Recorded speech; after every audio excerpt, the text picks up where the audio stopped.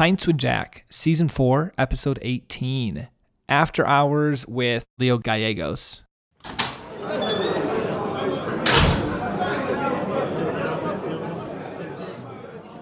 Friends, this is going to be a little bit of a different episode. It's going to be myself being interviewed on the Alto podcast. But we wanted to drop it on this feed to give you guys, honestly, a different perspective of myself, Matt, here, applying C.S. Lewis to my life and talking about it in a less structured way on another podcast being interviewed. And so this is with my dear friend Leo Gallegos, who is the founder of Libertas and the host of the Alto podcast. So Alto, A-L-T-O. Go check it out. It's an apparel and content seeking to inspire and challenge young men to grow in virtue and to live deeper in their faith. And so Leo, after spending, I believe, roughly a decade in the financial services, and he spent some time also in higher education at Catholic University of America, felt called by God to share his love for the beauty and richness of the faith through Libertas and Alto. And so he's married to a wonderful woman. Her name is Liz, and they have 3 boys together. They currently reside in Virginia Beach. And something that's pretty cool about Leo is he's an endurance enthusiast. So he regularly competes in ultra marathons. He's trained and run an ultra marathon, which is 100 miles. And so definitely go check him out. Alto Podcast, or Alto, A-L-T-O. By the way, such a cool story. I love Leo because the Alto Podcast, by the way, is verso alto. So that's a phrase by Pier Giorgio Frassati. I can't remember if he's a saint or blessed, and I should have known this beforehand. But either he's on the way to being a saint or he is a saint already. And just a person that verso alto is like to the heights, striving for sainthood, bringing our faith to the summit. And it's a beautiful image of climbing a mountain, which fits very much with The Great Divorce. So I love Leo. I love what he's doing with this. That's what his podcast is. So check out his Instagram. It's at Libertas Alive. He also has, for his running, it's called Catholic.running.guy. That's also his Instagram. So check that out. Check out the podcast. I really love him. I go back to our time in San Diego. He's so inspiring to me. What I really love about his podcast, this is why I listen to it. So if this resonates with you, definitely go check it out. He doesn't come from a position of authority trying to tell you what to do. He's just a humble guy that's striving for sainthood. And he's striving to do the best he can. And he's using resources, lives, the resources of the saints, of the church, of teaching, of other individuals, inspiration, motivation, to guide him in this process. And then he brings it to others in the Alto podcast. And I really like that because you feel like you are a friend. You feel like you relate. You feel like there's someone in the battle with you, encouraging you. And I actually needed the Alto podcast greatly. A few months ago from when this is released, I came across an episode and it just inspired me. It was actually talking about St. Maximilian Kolbe, which I forgot that I told Leo to read that book, which you'll hear in the podcast. And so love it. I bought some of his apparel for my nieces. They love it. I've got some photos of it. We should actually put it on our feed. So anyways, guys, that's what this episode is. I really hope you enjoy it. It's going to be a little bit different than our normal ones. So without further ado, please enjoy the interview of me on the Alto podcast.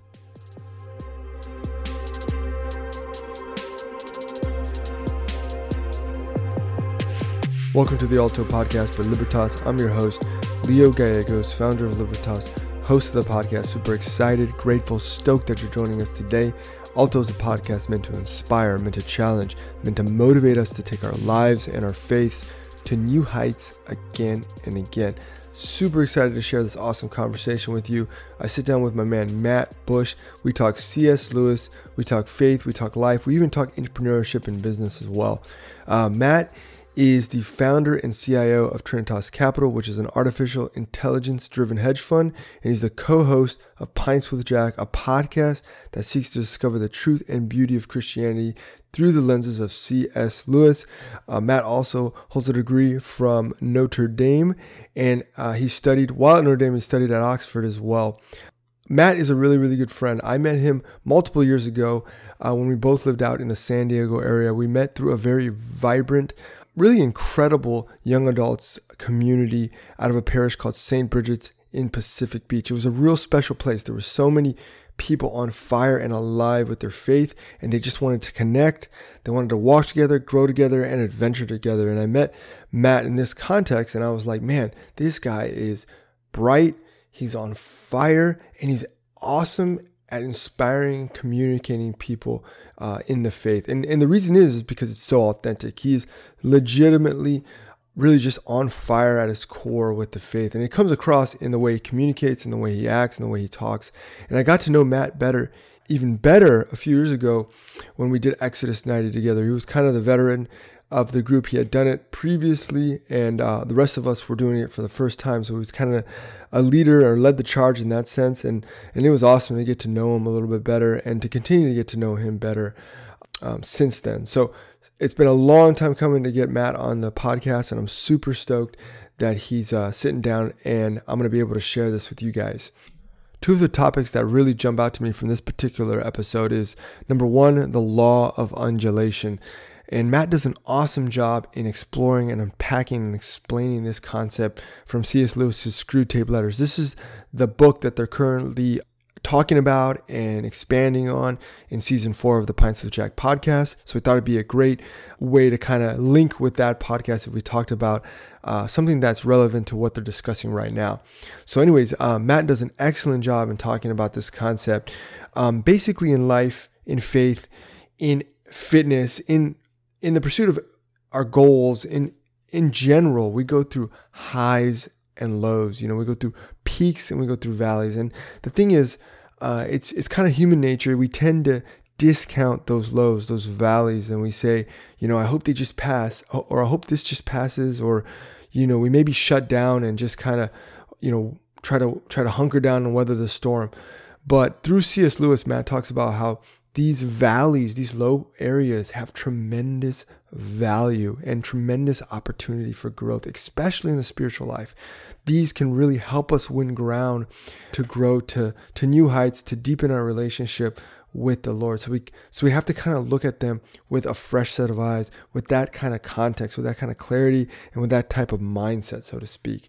And he talks about it in much more depth and succinctness. The second idea that really jumps out to me that we talked about in this conversation is, we tend to look at our past, whether we're talking about a time where maybe we were really on top of everything, we were really in sync, we were really jiving, whether in fitness or whether at work or whether in some particular pursuit or goal, or even in our spiritual lives where we felt really consoled, we felt really on fire, we felt the Holy Spirit moving on a regular basis.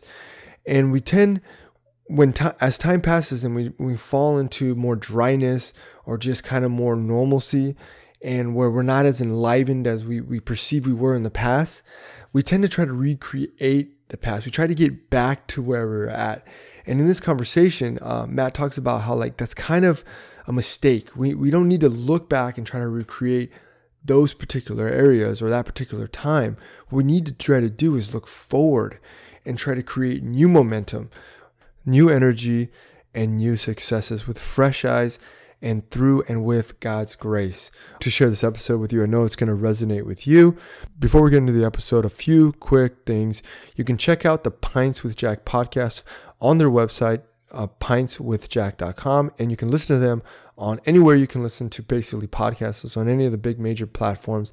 In addition, they're also on social media, Facebook, Instagram, Pints with Jack. It's an awesome podcast. They're doing amazing work. You definitely got to go check them out as well.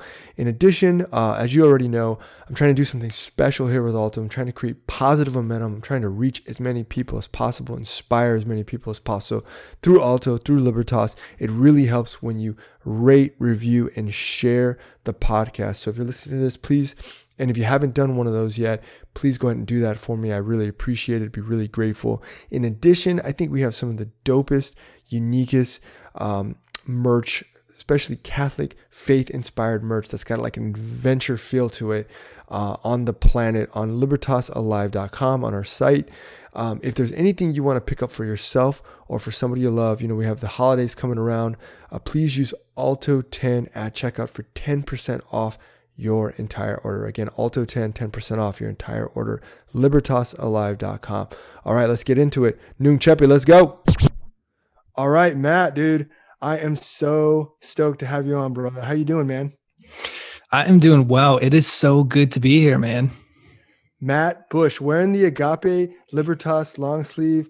I'm super stoked to have this awesome conversation with you, to connect with you on C.S. Lewis, on some of the awesome work you and David are doing, Pints with Jack, and also just talk about your own faith journey and the intersection of business and faith in your life, man. Dude, I think one of the best ways to get started is, dude, I'm super excited as I've watched the growth of Pints with Jack and the awesome work you guys are doing there. I think let's just talk about that, man. How is that going? What is it? It's pretty exciting. Yeah. Well, first, again, thanks for having me on. I've been looking forward to this because you and I go way back, and we go back to San Diego. We go back to St. Bridget's days, and every time you and I chat and catch up, I just get inspired. And every time you talk, I get inspired. Your energy, your passion, your enthusiasm for the Catholic faith, it's just contagious. And I was even listening to one of your episodes today, walking to work, and the one on St. Maximilian Kolbe and the three heroes. And man, every time, dude, you really get me going. And so to be able to be on here now, I'm just very excited. Well, hey, thanks, brother, man. Appreciate it. I mean, it's feelings mutual. You recommended the book on St. Maximilian Kolbe that I read, and we've done Exodus 90 together. That was a special experience for me. Got to know you better, along with the other brothers. Yeah, man. I forgot I recommended that book to you. Yeah, you said you had said it's the best book. I remember you said it's the best book you will read or the best book on St. Maximilian Kolbe. Either way, I was like, dude, I got to read this. And man, like that book I could not put that book down. And I've recommended it to countless people already. So it's the closest tangible example of a recent person to Christ's self-sacrificial crucifixion type love of him on the cross, dying for someone. When it says, when you love your neighbor, you're willing to die for them. It's the perfect example of that, because it's sometimes very hard to know what that looks like in modern day life. And it inspired me. I've given it to Catholic friends, non-Catholic friends, atheist friends. I'm just like, how can you not love this guy and his story? So absolutely. I'm so glad that touched you, man. Yeah, man. I mean, it's literally, and I'm not even joking to people that are listening. I literally just today launched a podcast episode with that as one of the three books that are like foundational to me. And that's a transformative book. It straight up will change your life, man. That just knowing more about his story will change your life and deepen your faith for sure. Well, yeah, man. So it's all full circle, man. This has been some time coming, and dude, I'm excited to hear about what's going on with you, especially with you and David and Pints with Jack and all the souls you're reaching there, all the great stuff you're doing on Pax C.S. Lewis. What's going on over there? Yeah. Well, what might be helpful is what if I start a little bit with how I fell in love with Lewis? Because that obviously, that's the thing that's ultimately led to the podcast. So it'll bridge right nicely into answering how the podcast came about and what we're doing with it. But I fell in love with C.S. Lewis, and he was actually the person that brought me back to the Christian faith. So I would say I put one foot in atheistic camp. I was never fully in there, but it was during my time at Oxford. So I got into this Oxford program at Notre Dame and spent a year studying there. And when I was there, it was supposed to be the pinnacle of success that I could accomplish at that point in time. I'm like, man, I got to go study at Oxford. I got to be with the smartest professors. And I had never felt so much despair, so much loneliness, so much depression. It was one of the darkest periods of my life. And at the same time, though, I'm still constantly trying to search for truth, because I'm like, all right, clearly this worldview that I've been operating under is not working. And I'm reading Tolstoy, I'm reading Dostoevsky, because I found this 100 Great Ideas book series. So I'm reading everything I can, Richard Dawkins, The God Delusion, diving into it. I actually had the pleasure of meeting Richard Dawkins. He was a professor at the college that I was at, New College there. And did not know that. Wow. That's wild. Read his book and still it wasn't satisfying. I was like, all right, this is making me think there could be something here with atheism. But I actually, when I ran into him on the quad, I was like, I appreciate your book, but it doesn't seem to answer for me why there's something rather than nothing. And I didn't quite phrase it so eloquently. Now I know that a Christian response to atheists. So he pointed me in the direction of Lawrence Krauss, which wrote a book, A Universe from Nothing, How We Have Something Rather Than Nothing. And not very satisfying either. So long story short, I'm in this exploration. I'm not finding any sort of answers to my questions. And so I call one of my best friends back in Michigan. And he goes, Matt, I think you need a little C.S. Lewis.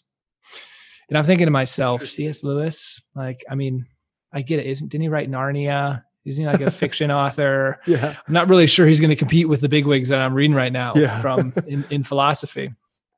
But I gave it a try. And so I started with Mere Christianity. And I kid you not, when I read that book, it didn't convince me yet that God existed. But the way he describes Christian behavior, human nature, he described the Trinity, he described what Christianity is. I said to myself, I don't know if this is true yet, but I know that this seems to be a way to happiness that I'm not experiencing currently in my life. And so that was the thing that pulled me back to Christianity. And so then I went and devoured his Great Divorce while I was there, devoured Screwtape Letters, found all of his popular works and just started reading them. And so then when I went back to Notre Dame, ultimately took a theology minor, took a C.S. Lewis course, took a Chesterton course, a bunch of Catholic courses, and eventually came back to the Catholic faith. So wow, that's beautiful, man. I didn't know that whole story. Yeah, that's the short 3-4 minute version of it. Yeah. And so now I'm out in San Diego. I'm a part of St. Bridges, which is where you and I met. And part of the and it was awesome. It really brought me to my Catholic faith, brought me deeper into it, into the Eucharist, the sacraments, and fell in love with it. But I was at a party and I find myself talking about C.S. Lewis constantly just because I fell in love with him so much, and met this British guy. And his name's David Bates. And just because he's British, I'm like, oh, hey, you're British. I spent some time in Oxford. Oh, no way. Next thing you know, within like 30 seconds, C.S. Lewis comes up. And by the end of the conversation, we decided we wanted to start a C.S. Lewis book club. And within one time of the C.S. Lewis book club, we decided we wanted to start a C.S. Lewis podcast. And so we started with nothing, like two of us, cheap $10 microphones from Amazon, recording on an ironing board in his bedroom. And 4 seasons later, 3 books, Mere Christianity, Great Divorce, Till We Have Faces, Screwtape Letters. It's taken off and it's been a blessing. This season, we're doing the Screwtape Letters, which has allowed us to bring a huge amount of C.S. Lewis scholars on, bring many guests on. And it's just been a blast to have them on to dive into Lewis. But we always make sure it's pointing us towards Christianity. Obviously, Lewis already does that for you, but our motto is to discover the truth and beauty of Christianity through C.S. Lewis.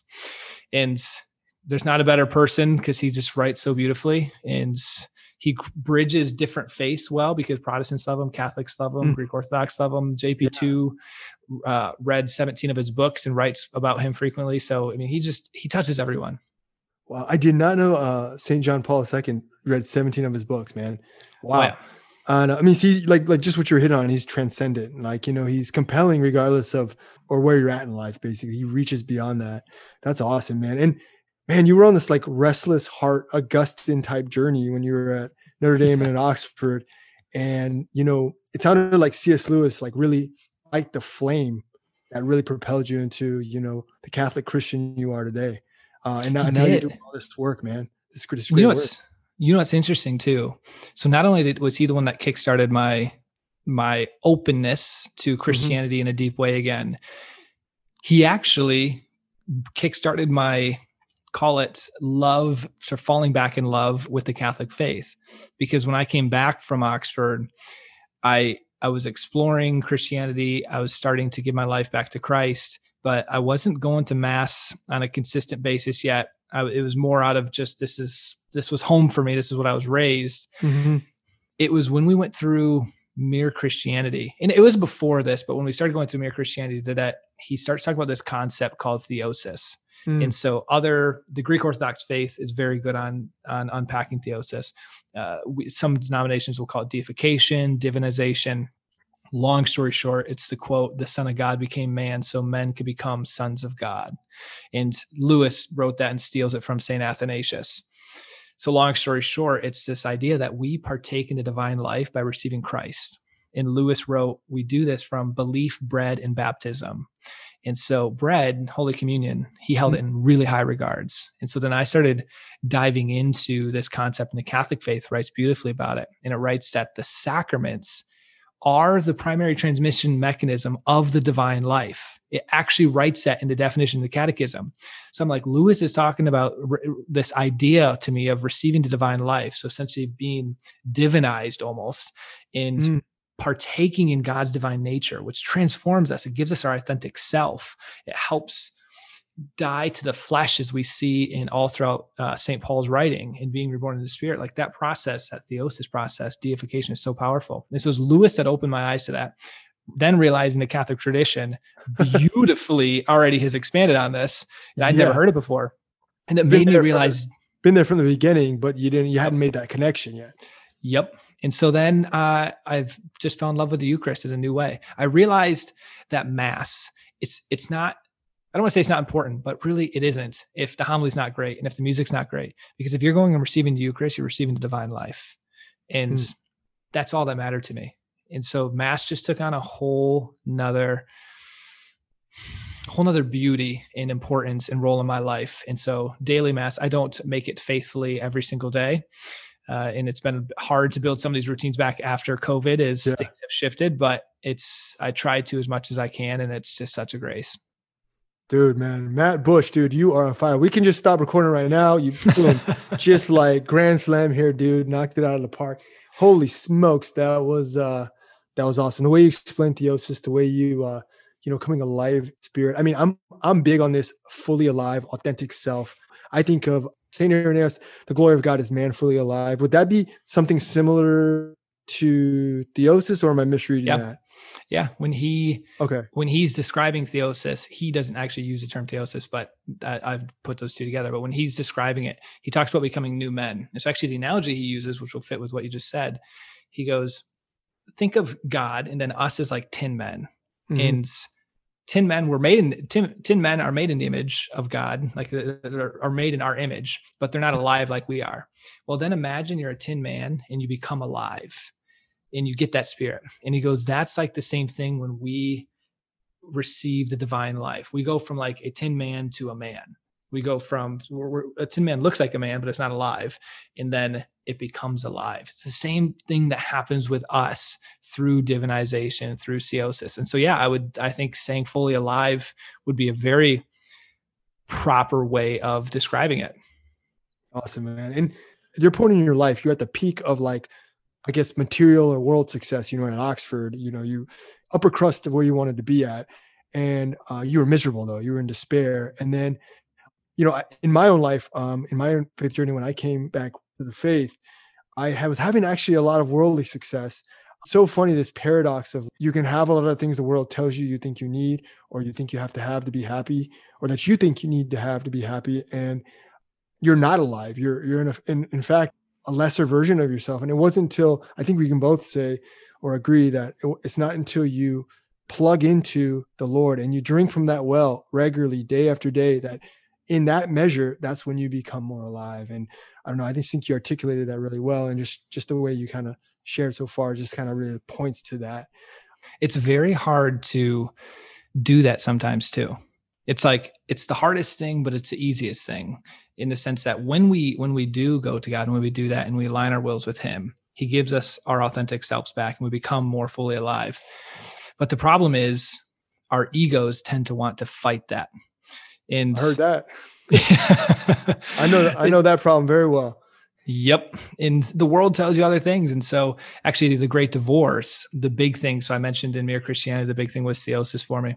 In the Great Divorce, he says, the narrator says, at the end of time, there are only two types of people: those who say to God, thy will be done, and those to whom God says, thy will be done. And the whole point of the book is these ghosts come from hell and they get a reprieve, and they're kind of at the entrance of heaven. Not sure if that's a perfect way to describe it, but they could ascend this mountain and some spirits come to them. And every single chapter is a different example of how a spirit is an angel more or less, is trying to provide them the grace to ascend the mountain. But as they do it, they find as they're walking on the grass, it's too hard for their feet. It hurts. When they try to pick up an apple, it's too heavy. And what Lewis is trying to point out here is ultimate reality, truth, is sometimes really hard for us to accept because of our own ego and our own wills and our own desires. So these angels are trying to provide that grace, but every single chapter is a different example about how someone says no, essentially says, my will be done, rather than aligning themselves with God's will. And that was just a profound book for me because it helped me understand that process of trying to say thy will be done. And then essentially what, as you mentioned just a second ago, that made me think of this, like when we do that, we become more ourselves. That's when we experience joy. When we align ourselves with God's will, that's when we are most fully alive and most happy, but it's not easy. And so after that book, I found myself in mass constantly on my knees saying, God, please, like, I don't even know if I'm saying thy will be done, but please allow me every single time to be saying to you, thy will be done. Let that desire be in me. And it's hard to do sometimes. Dude, I mean, hey man, it's, the struggle's real, man. And, it's like one of those struggles that, we're never going to really, it's the battle we're never really going to win. We're going to be fighting till, all our time here on earth. But the hope is that, it's kind of like we're ascending a mountain every time, we fall every time, and now begin again, like Nuke Cheppy, begin again, or now I begin again and again. But each time you begin again, hopefully you're beginning from a higher starting point. You know what I mean? And you're gradually inching your way up, even though it's not perfectly linear. It's bit by bit though. And yeah, man, that's a spiritual life right there, baby. Well, you'll like this. You'll like this because I love how you speak so much with motivation. And have you ever heard of Ray Dalio, the hedge fund manager? Oh yeah. Yeah. So long story short, he has this view for secular success where he has this diagram where you set audacious goals, you fail, you diagnose them, update your plan, and then learn from it and essentially set a new goal. And it's this spiral that's constantly with setbacks, but working its way higher. That's exactly what you're describing with the spiritual life. It's nice. Like, go out in the world, stretch yourself, try to live a certain way. You're going to fall short. You're going to stumble, come home to God, come to prayer, ask for his grace, ask for forgiveness, learn the disciplines that you need to from that, and then start over. I mean, not over, that's not the right way. Reset and keep going and going. And hopefully it's a journey that's constantly ascending closer and closer to aligning with his will. Yeah, man. It's like failing yourself to success. Yes. But you're failing a little better each time. Yes. Well, anyway, dude, thanks for articulating that. I didn't know about that concept. That actually puts a lot of flesh on that idea for me. Really crystallizes it for me. Oh man, dude, there's so many things we could talk about with C.S. Lewis. I know, you guys have done now 4 seasons on Pints with Jack. And by the way, guys, if you're listening to this right now, you definitely got to go check out Pints with Jack. You can listen to it anywhere podcasts are being heard, and their website, Pints with Jack, as well. But you guys have already covered Mere Christianity, The Great Divorce, Till We Have Faces, and now you're on the Screwtape Letters. When we were talking about ideas that we could kind of unpack and explore, just to give folks a taste of what you guys are doing and a taste of C.S. Lewis. Obviously we couldn't do it all in one episode, but we thought it might be fun to just unpack a little bit of what you guys are doing right now with the Screwtape Letters. And I'm probably going to butcher this, but this idea of undulation, did I say it right? You forgot the D, but undulation sounds pretty good too. Okay, this idea of undulation. There you go. And I thought it'd be an interesting thing to talk about, because it actually is related to what we just kind of talked about a little bit in some ways. So Matt, tell us a little more about what you guys are talking about right now with Screwtape Letters and that concept. Yeah, well, the reason when we were talking in preparation for this, that I thought this would be a really beautiful concept, it's the law of undulation. I believe it really demonstrates the power of just Lewis's writing, and particularly how applicable it can be to our lives. Second, I thought it would be really helpful because the Screwtape Letters, the power of the Screwtape Letters, it's just a book where there's a senior demon writing to an apprentice demon about sin and temptation. How do you tempt the patient, as they call him, away from our Heavenly Father, or they call him the enemy?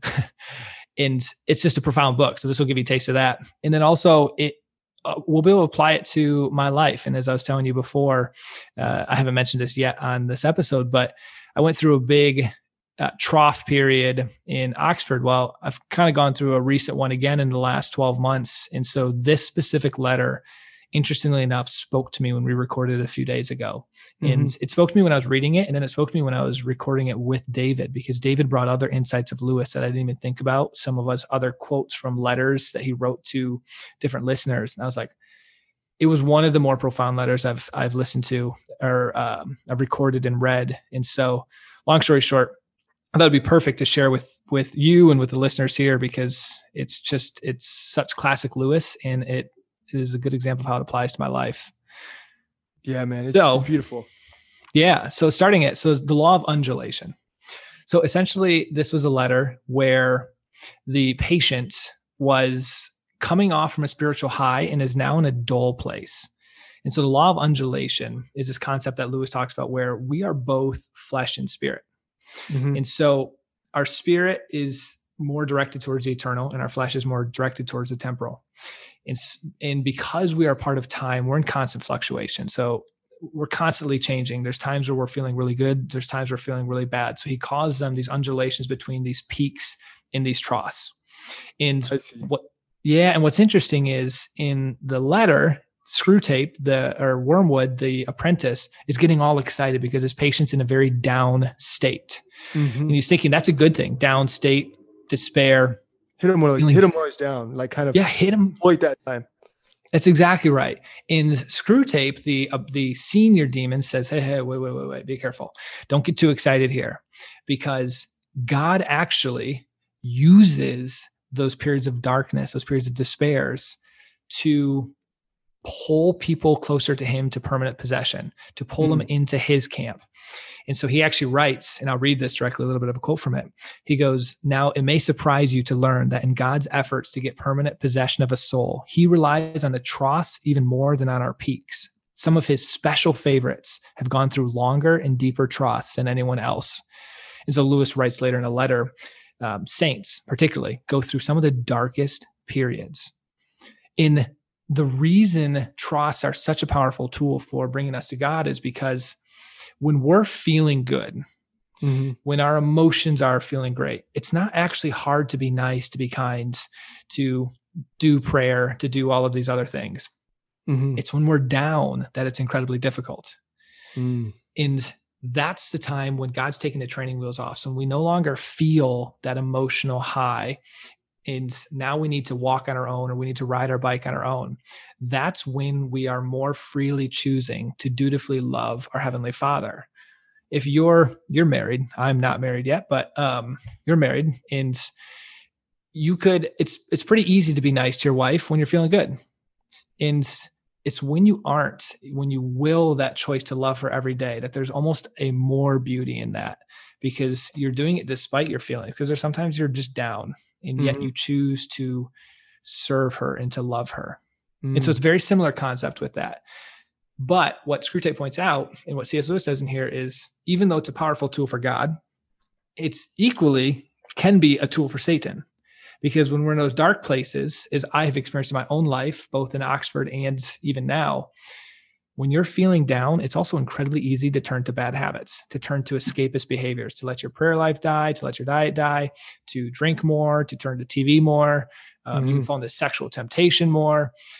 It's a very easy period for your habits and your virtue formation to be thwarted by Satan. Okay. For your discipline to break and your focus to kind of break, right? Yes. And so what was helpful for me so far as I was reading this letter was to recognize that I have a choice here in this moment, because we'll get to this a little bit later with my own personal story more right now, but being in more of a trough period, I have a choice I can make. Do I be obedient to our Heavenly Father, or do I choose the escapist behaviors? Do I allow my virtues, the things I have formed in the good period, to go out the window? Am I willing to stand up on my own? And am I willing to ride my bike without the training wheels? And I wanted to read what I believe is one of the most profound quotes from the Screwtape letters that sums this up right from this chapter. This is Satan speaking here. He goes, "Our cause is never more in danger than when a human, no longer desiring, but still intending to do our enemy's will," meaning our Heavenly Father, looks around upon a universe from which every trace of God seems to have vanished, and asks, why has he been forsaken, and still obeys. Wow. That last part, and still obeys. This is a concept that Lewis brings constantly in his writings, but I'm noticing it very significantly in the Screwtape letters. When we act despite our feelings, when we obey despite our feelings, when we will to love people rather than just because we feel like loving people, that's the most powerful time. When you pray, there's another letter on prayer that we did a few weeks ago. When you pray, when you don't feel like praying, that's almost more beautiful to God, is more beautiful than when you feel like praying, because you're choosing to obey despite your emotions. And so this letter itself has just been very helpful for me in this period to recognize, because I have not been perfect, to be blunt. I have turned to escapist behaviors. I've lost some of my spiritual disciplines. I feel like I'm on the way up again, but it has been tough. And this has been very encouraging to me to know that I have a choice here. And if I turn to God, he'll help provide those graces that I can develop the disciplines and be obedient despite my feelings and my emotions. About the peaks and troughs, which you mean is like the highs and lows of life, Yep. and we all have them. We all have these swings. And man, I just love how you selected to talk about this and the way you articulated it. And in a way, if I'm taking it in right, it's like you're saying in reality, the real battleground, the real battleground or the specific battleground, and where we gain ground is right when it's hard. When, our feelings are important, but they're not by any means the whole story, right? Yep. Our will, our character, like other things outside of just our emotions and our feelings.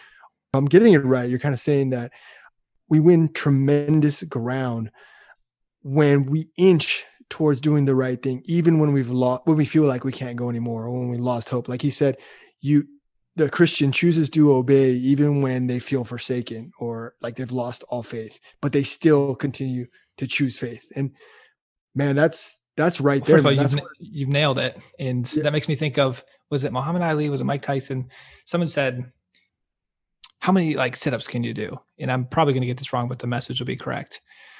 And they're always like, yeah, I get 100 kind of things wrong all the time, dude. I love it. Just roll with it. You just got to sound like you're right, and it'll be right. He goes, I don't start counting until it hurts. And I think that's exactly the same message here, and beautifully how you articulate it. It's when the rubber meets the road, it's when it's most difficult. It's then the choices that you make that really, really make a difference in your spiritual journey. And we want to not make this all rosy, good or bad. Mm-hmm. You can make the choice, unfortunately, to develop bad habits. And that's when it's very important to strive your best to do the right habits. And I don't have the quote here, but Lewis also had wrote that there's going to be times when you stumble. And what God likes is when you walk, when he lets you go and you start walking on your own, and you desire to walk. Let me rephrase that. And even if you stumble, he's going to help you back up. You're going to stumble along the way, and that's totally okay. Mm-hmm. But the point is, your desire to walk is what pleases him, and he's going to help you back up. And for me in this journey, whenever we end up turning to some of the more personal stuff that's been going on, but in the journey, whenever I stumble or whenever I just feel down or whenever I feel despair or neglect certain spiritual things, it's confession, man. Confession is that getting back up. It's like, God, I need you right now, and I need to turn to you in this moment. Amen, man. And dude, I'm glad you brought up confession, because I haven't gone for a while up until I just went Friday, but it'd been a long time since I've went. And God, it was so it was so much needed. We can't go to confession too much. I mean, it's just like such a grace, such a gift for all of us. And we need to make sure we leverage it as much as possible. It's got to be built in. We don't make time for confession. We put confession in and make time for other stuff. You know what I mean? It's that important. It's that enriching. It's that key to just living a good life, but also living a Nunc Cepi, a deep faith, beginning again and beginning again and again. I've had I've had many powerful confessions, but I've had 3 incredibly powerful ones. My first one was actually when I came back to faith, right before going to St. Bridget's fully. And when it went from my head to my heart, I was with a priest, and I had no desire to go to confession. We were on a retreat up in Whispering Winds, and long story short, the retreat ended up moving me enough to get me to go to confession. And I also, in just 10 minutes, I'm talking to the priest, and I just started bawling, crying. And I said, it was my first confession, well, probably since first communion, maybe confirmation. I don't really know. It was my first confession in a long, long time. Your first adult confession? Yes. First adult act of confession. I essentially just said, I am so sorry, God, for choosing everything but you. It's like, and what I said is, I know a ton about faith because by this point I've already taken my theology minor. I know I can tell you all of the main things. I can read you quotes from Augustine. I can tell you, I know what I'm supposed to do. I know what's wrong, but I'm still not choosing you. And I just started bawling with the priest. And then I had one right after COVID because COVID hit me hard. And all of us, brother, you're not alone there. And I feel like sometimes I think you can be a little hard on yourself, man. And I just want you to know, man, like it's been a crazy year for a lot of us, including myself. So, man, yeah, but you're still in the fight, man. You're still in the fight. Well, and that's what the priest pointed out.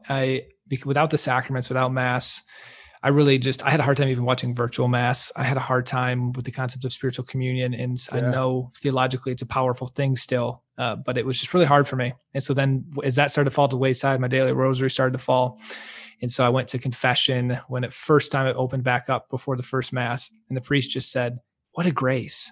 After I explained this all to him, I go, "What are you talking about? What a grace." He goes, "How beautiful that you learned of your need for the tangible presence, for Christ, for the sacraments, how weak you are without them." And I was like, yeah, you know what? As someone who used to pride myself in being incredibly disciplined and willing anything, I used to be like, I can white knuckle my way to anything. No, that's just not true. I can't do without God's grace. And so that was a really powerful one. And then I had one a month ago that brought me to my tears with despair. It's probably about 2 months ago now. Was just in complete despair. Thought I was just gone in the Christian journey. And the priest just said, "Don't lose hope. God's here with you. You're in a down spot. And I want you to know deeply that I'm praying for you." And I just started crying.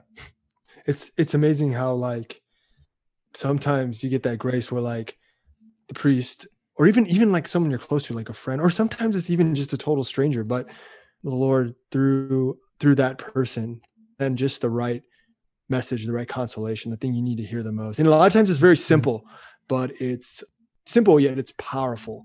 And I think those are a few examples that you just shared, man. Thanks for sharing that, man, because that's real stuff, man. That's the real journey right there. That's the real battle right there, man. That's real life. And dude, actually, I mean, we're talking more of your, a little bit more of your personal journey. I think this is a great segue to just let's talk about. Because it kind of links up with, I know you with COVID and with your work situation, all these adjustments, and moving from city to city. With a crazy market. Let's just talk a little bit about, like, you're an entrepreneur, you're a very successful person. You're doing some big things. You got a really fast paced job. So tell us a little more about like your professional background and kind of how you found yourself in that point. Yeah. So I've had a dream that I've wrestled with since high school. I've gone hot and cold with it. I've had a dream to be a hedge fund manager, essentially, to run a hedge fund. And I loved the markets back in high school and loved them in college. And then I remember when I went on a trip to Israel, I first really started learning about scripture, learning about faith. I was there for 2 weeks. And I remember going into it wondering, God, I wonder if you can be a Christian and be a hedge fund manager. I had a very simplified view of hedge fund managers just try to beat the market and take some of the profits. And is that really a great use of intelligence, capabilities, the talents that I've been given? And eventually, after like going to pre-med, I eventually came fully around to realizing that this was a calling. And I ended up working at a company for 5 years out in San Diego. Well, I left to eventually start my own and realize the power of artificial intelligence and realize that there's a potential to really use AI to help invest in the markets and to ultimately attempt to beat the markets. And so it was a leap of faith.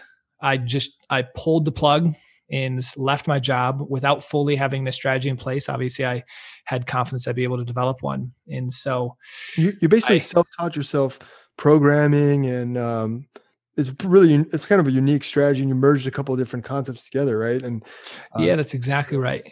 And I had to spend about 3 months really refining the AI abilities. And so I knew some programming, but I had to really dive into AI at a deeper level. And so I took a bunch of online courses in a very tight period, and believe I was correct that there is huge potential here. And so Eventually started that in first year and a half, went phenomenally well. And then essentially a little bit before COVID went through a bit of a tough period, but then COVID just hit.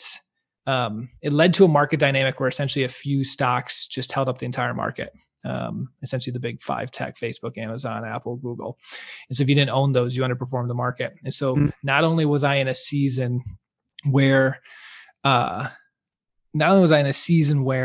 it was the strategy was struggling to keep up with the market due to what happened there with COVID.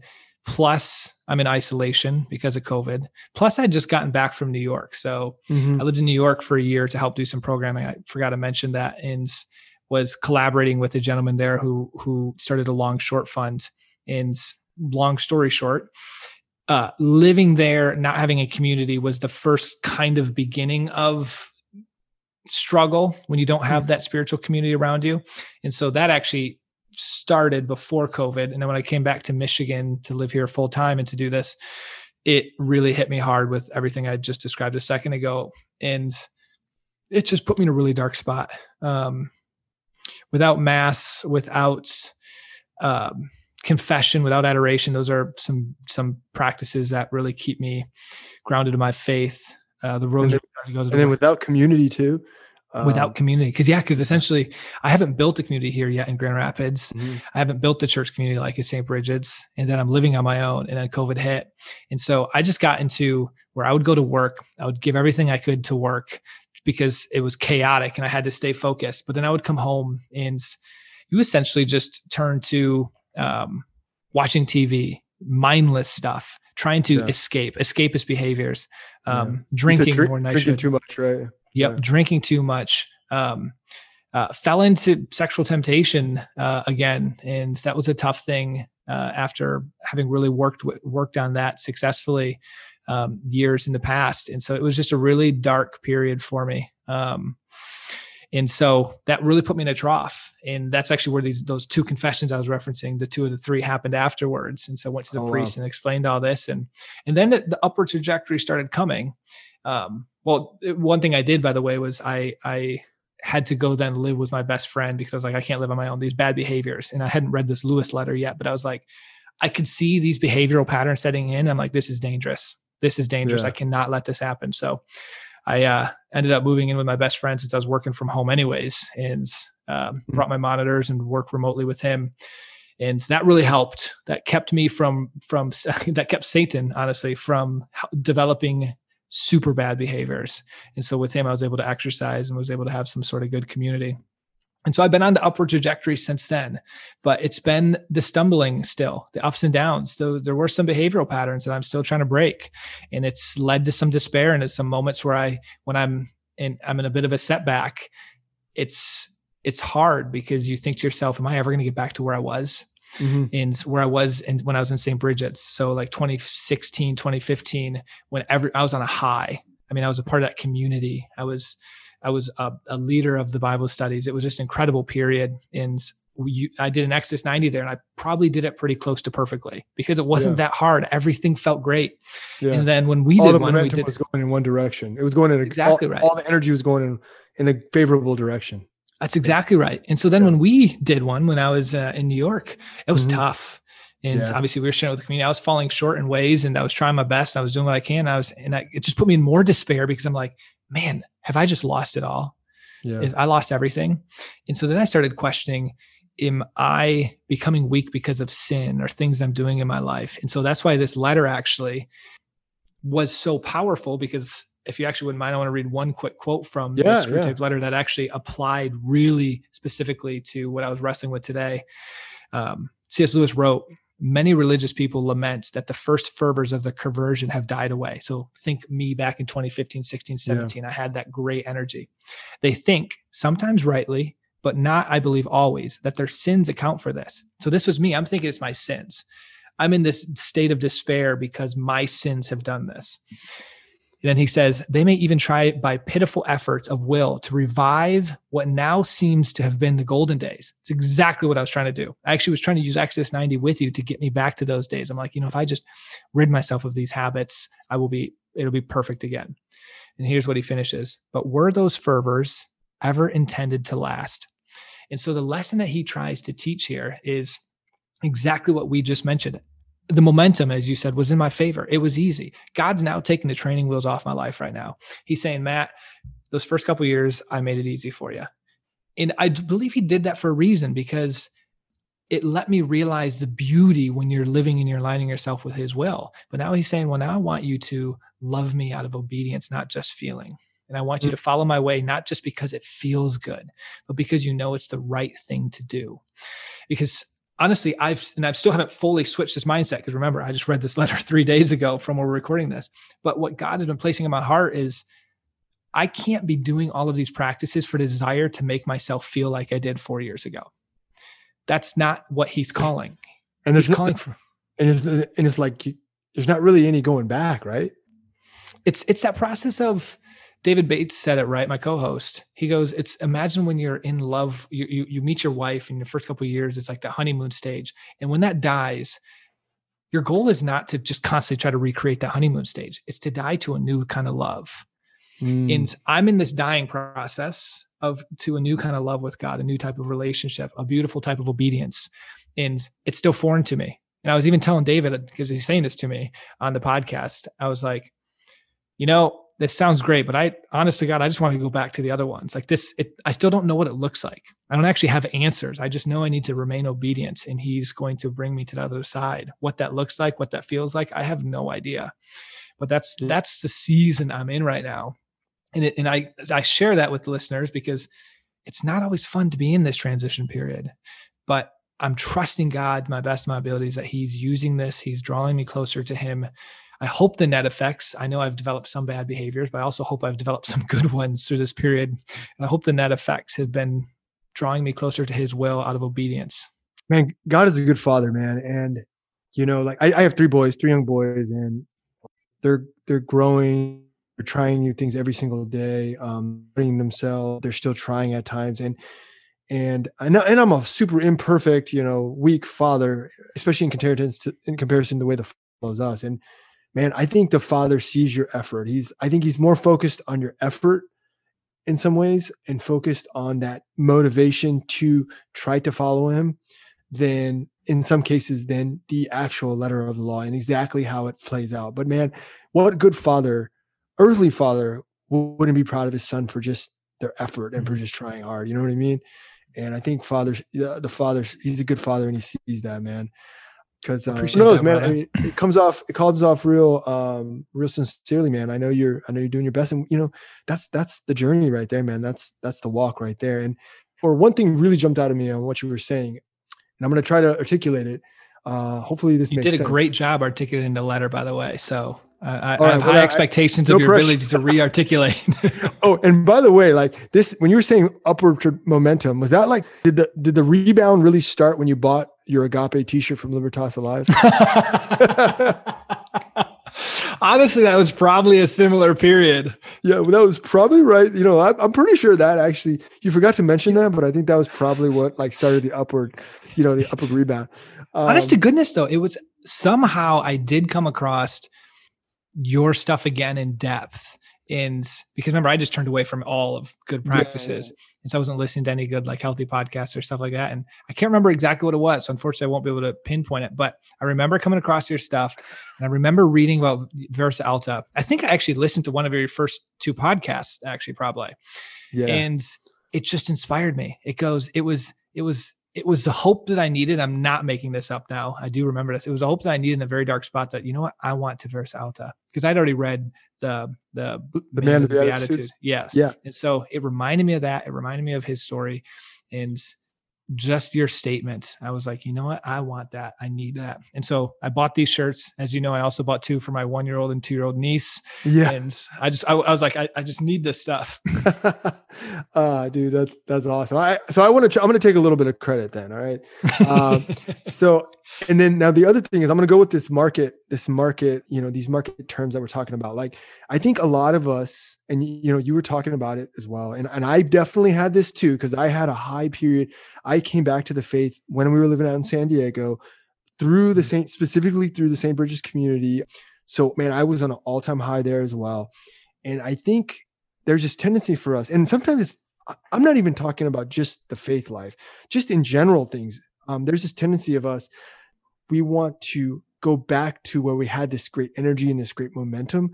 But maybe the real trick is, and maybe the real mission is to not go back to that momentum, but to build new momentum and to commit to that mindset that like, look, that was great back then, but I'm growing now. I'm even more mature now, and I'm going to start new momentum, hopefully even stronger than the one before. And in a way we can't, the past is beautiful, and sometimes it can be beautiful, but man, it's gone. And we got to really look forward and figure out like what momentum we can build now with where we're at now and what we know now. And I think the way you explain that and the way you kind of articulate it, I think it points right to that mindset that we really need to try to like, adopt and move forward with. And dude, that's such a good word and such a great way of articulating what I was attempting to say.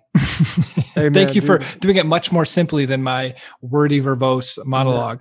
No, man. We're hitting the same thing but just on different sides. Okay, so dude, thanks for sharing that, man. That is super, super powerful, super insightful. I know it's going to resonate with a lot of folks. And I want to thank you again, man, for being so vulnerable and open, dude, because it's hard to talk about this stuff, man. And this is real world stuff. And that's what's really going on. I found when you're fighting Satan and you're fighting sin and temptation, the best way to do it is to name it and to be open with people, to be authentic. It's when you hide it that I feel like it has more power over you. So yeah, it's not always fun and easy. The only reason it's a little bit easier today is because I've done it on our podcast already a little bit. So, but I remember the first time it's like, yeah, when you're leading a podcast and you're the one speaking all these spiritual principles, you feel like you have to be perfectly following them.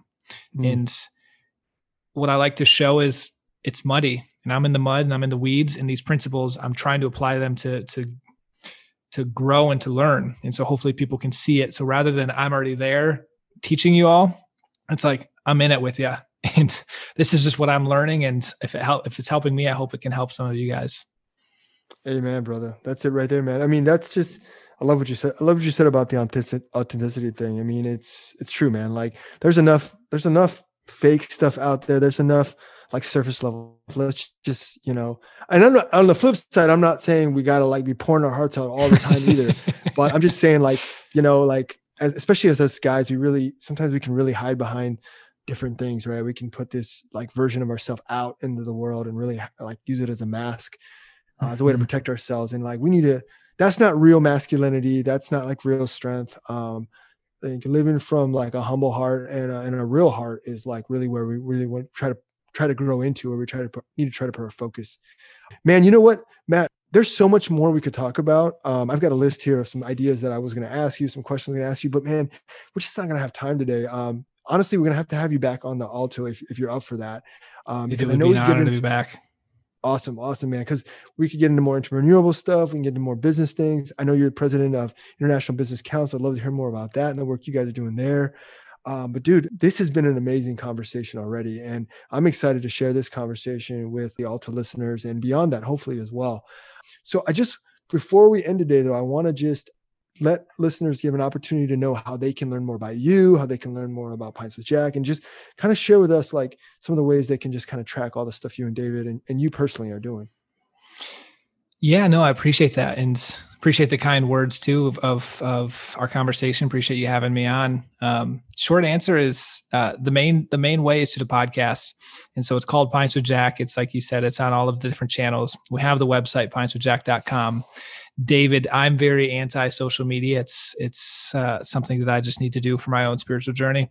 But he manages Instagram and Twitter, both Pints with Jack handles, and he does inspirational quotes from Lewis and beautiful graphics there. And on Twitter, he engages people a lot. So yeah, those are really the main ways. And then maybe down the road, there'll be a Pints with Chesterton or a Pints with Augustine. We've talked about those, but for now it's Pints with Jack.